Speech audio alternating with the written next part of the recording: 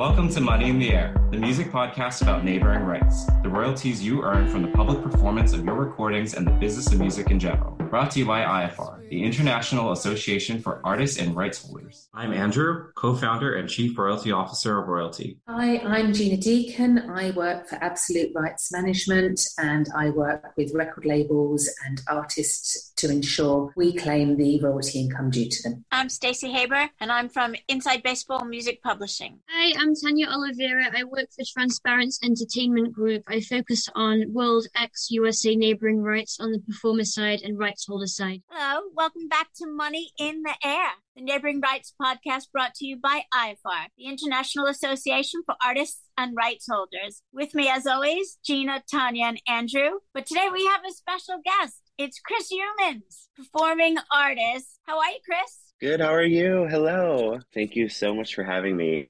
I have been releasing singles all throughout the year. I know that out of all of the different organizations that I do sort of registration with, Sound Exchange is one of them. And the letter of direction and the producer designating how are we going to do that? What's normal? What sort of splits do we usually? We've asked a lot of people and no one seems to have a universal answer for that. So this is regarding producer royalty allocation from Sound Exchange. When you release a song, you register that song firstly as a rights owner, as the label owner of that recording. And then secondly, after that, you would claim that recording at Sound Exchange. Thirdly, when you want to allocate a percentage of your artist share. So at Sound Exchange, 50% of the money is for the label side, and then 50% is for performers and non-featured performers. Of the artist share, once you have agreed that you're going to allocate a certain percentage of the artist share to your producers, you submit an LOD to Sound Exchange. They have an LOD form specifically stating what recordings should get allocated to what producer at what percentage. Then to answer your second question about what's common in terms of what the producer percentages are, average is around 20%, but it could be variable from there. So I've seen them as low as 2%, as high as maybe 50%, but 20% is pretty much the standard. And be specific that it is 20%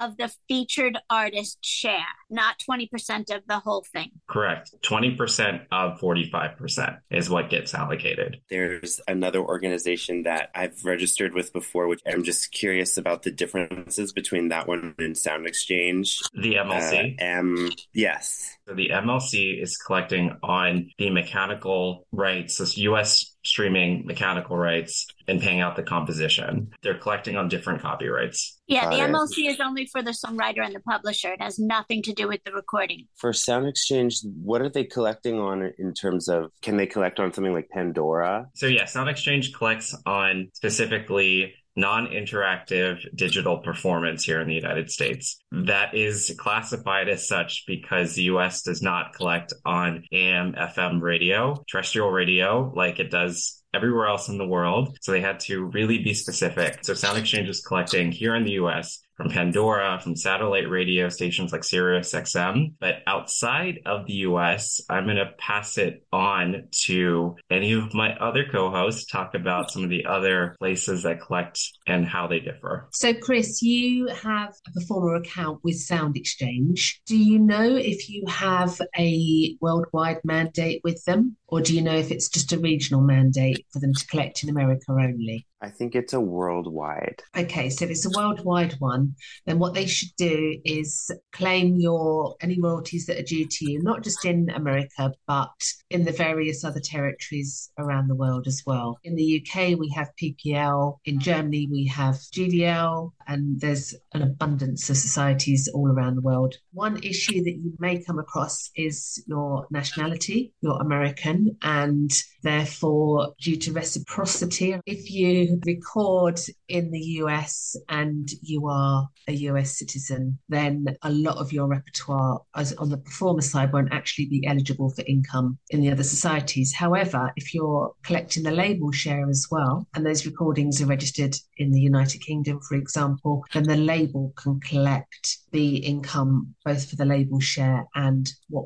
would be due to the former. The most important thing is, if you're mandated worldwide with sound exchanges, to make sure that you register all your repertoire and make all your claims, because none of the other societies will actually get to hear about it otherwise. If you do have a particular track that receives quite a lot of airplay, it might be worthwhile considering creating an account directly, say, for example, outside of Sound Exchange with the UK, and then they can look to claim that income for you. Because if it's one thing that they do well in the UK, it's collect neighbouring rights. So label shares and artist shares, they flow. If you want to think of it, there's still one right, but they flow kind of independently of each other sometimes. You can collect your label share through the UK, as you mentioned, and then the artist share can be a worldwide mandate, but these are two pieces of the puzzle. I want to talk about the countries that do pay Americans without any issue. So to backtrack and make it very succinct,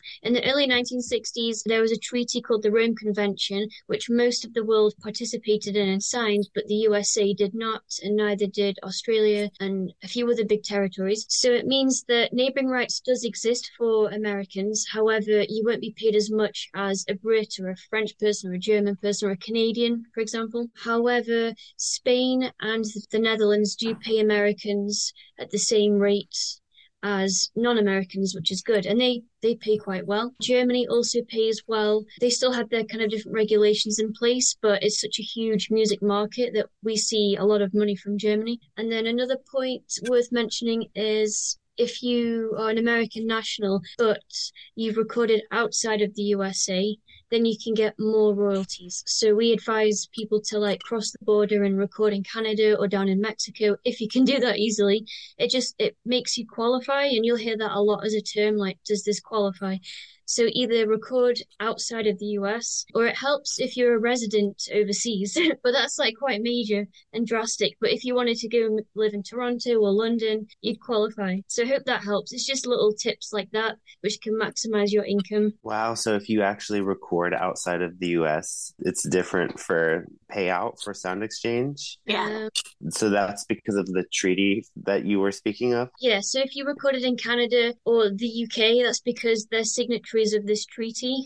And for an example, I won't name names, but I used to look after a session musician that would play as a non-featured artist on, loads of American recordings made in America by American artists. And he flew over to London to do a last-minute session on an Adele track. And so because it was recorded in the UK, just one song, he made a fortune from that one song. But if it had all happened in the US, yes, there'd still be decent money because it's Adele and she gets some crazy airplay, but it would not have been anywhere as near as much. Worth bearing in mind. So I need to move to the UK to record. And you also need to take into account the cost of recording abroad somewhere else versus what you expect to earn. Statutory license. So something like Pandora versus direct license, which would be something like Spotify. Those are completely separate, and only one of them has to do with collections for Sound Exchange, which would be Pandora, SiriusXM. There are two licenses primarily that are done for streaming. One of them is for the reproduction, so sales, flat streaming, and then the second of which is performance licenses on this. On the composition side, you have mechanical earnings, and then you also have performance earnings that are permitted. On the recording side, those licenses are negotiable to reproduce the recording on streaming platforms, but the performance licenses for non-interactive digital performance are statutory. So these are decided by the Copyright Royalty Board every couple of years to determine the rate. So currently it's 0.0023 per stream on Pandora. Thank you so much for joining us today. Those were brilliant questions, and I know there'll be a lot of people out there that will benefit from those answers. And thank you, everyone, for listening. Remember, if you're not already a member of IFR, go to www.iafar.co.uk and hit that join button. And if you are, but you have more questions, email us, info@ifr.co.uk. Thanks, guys.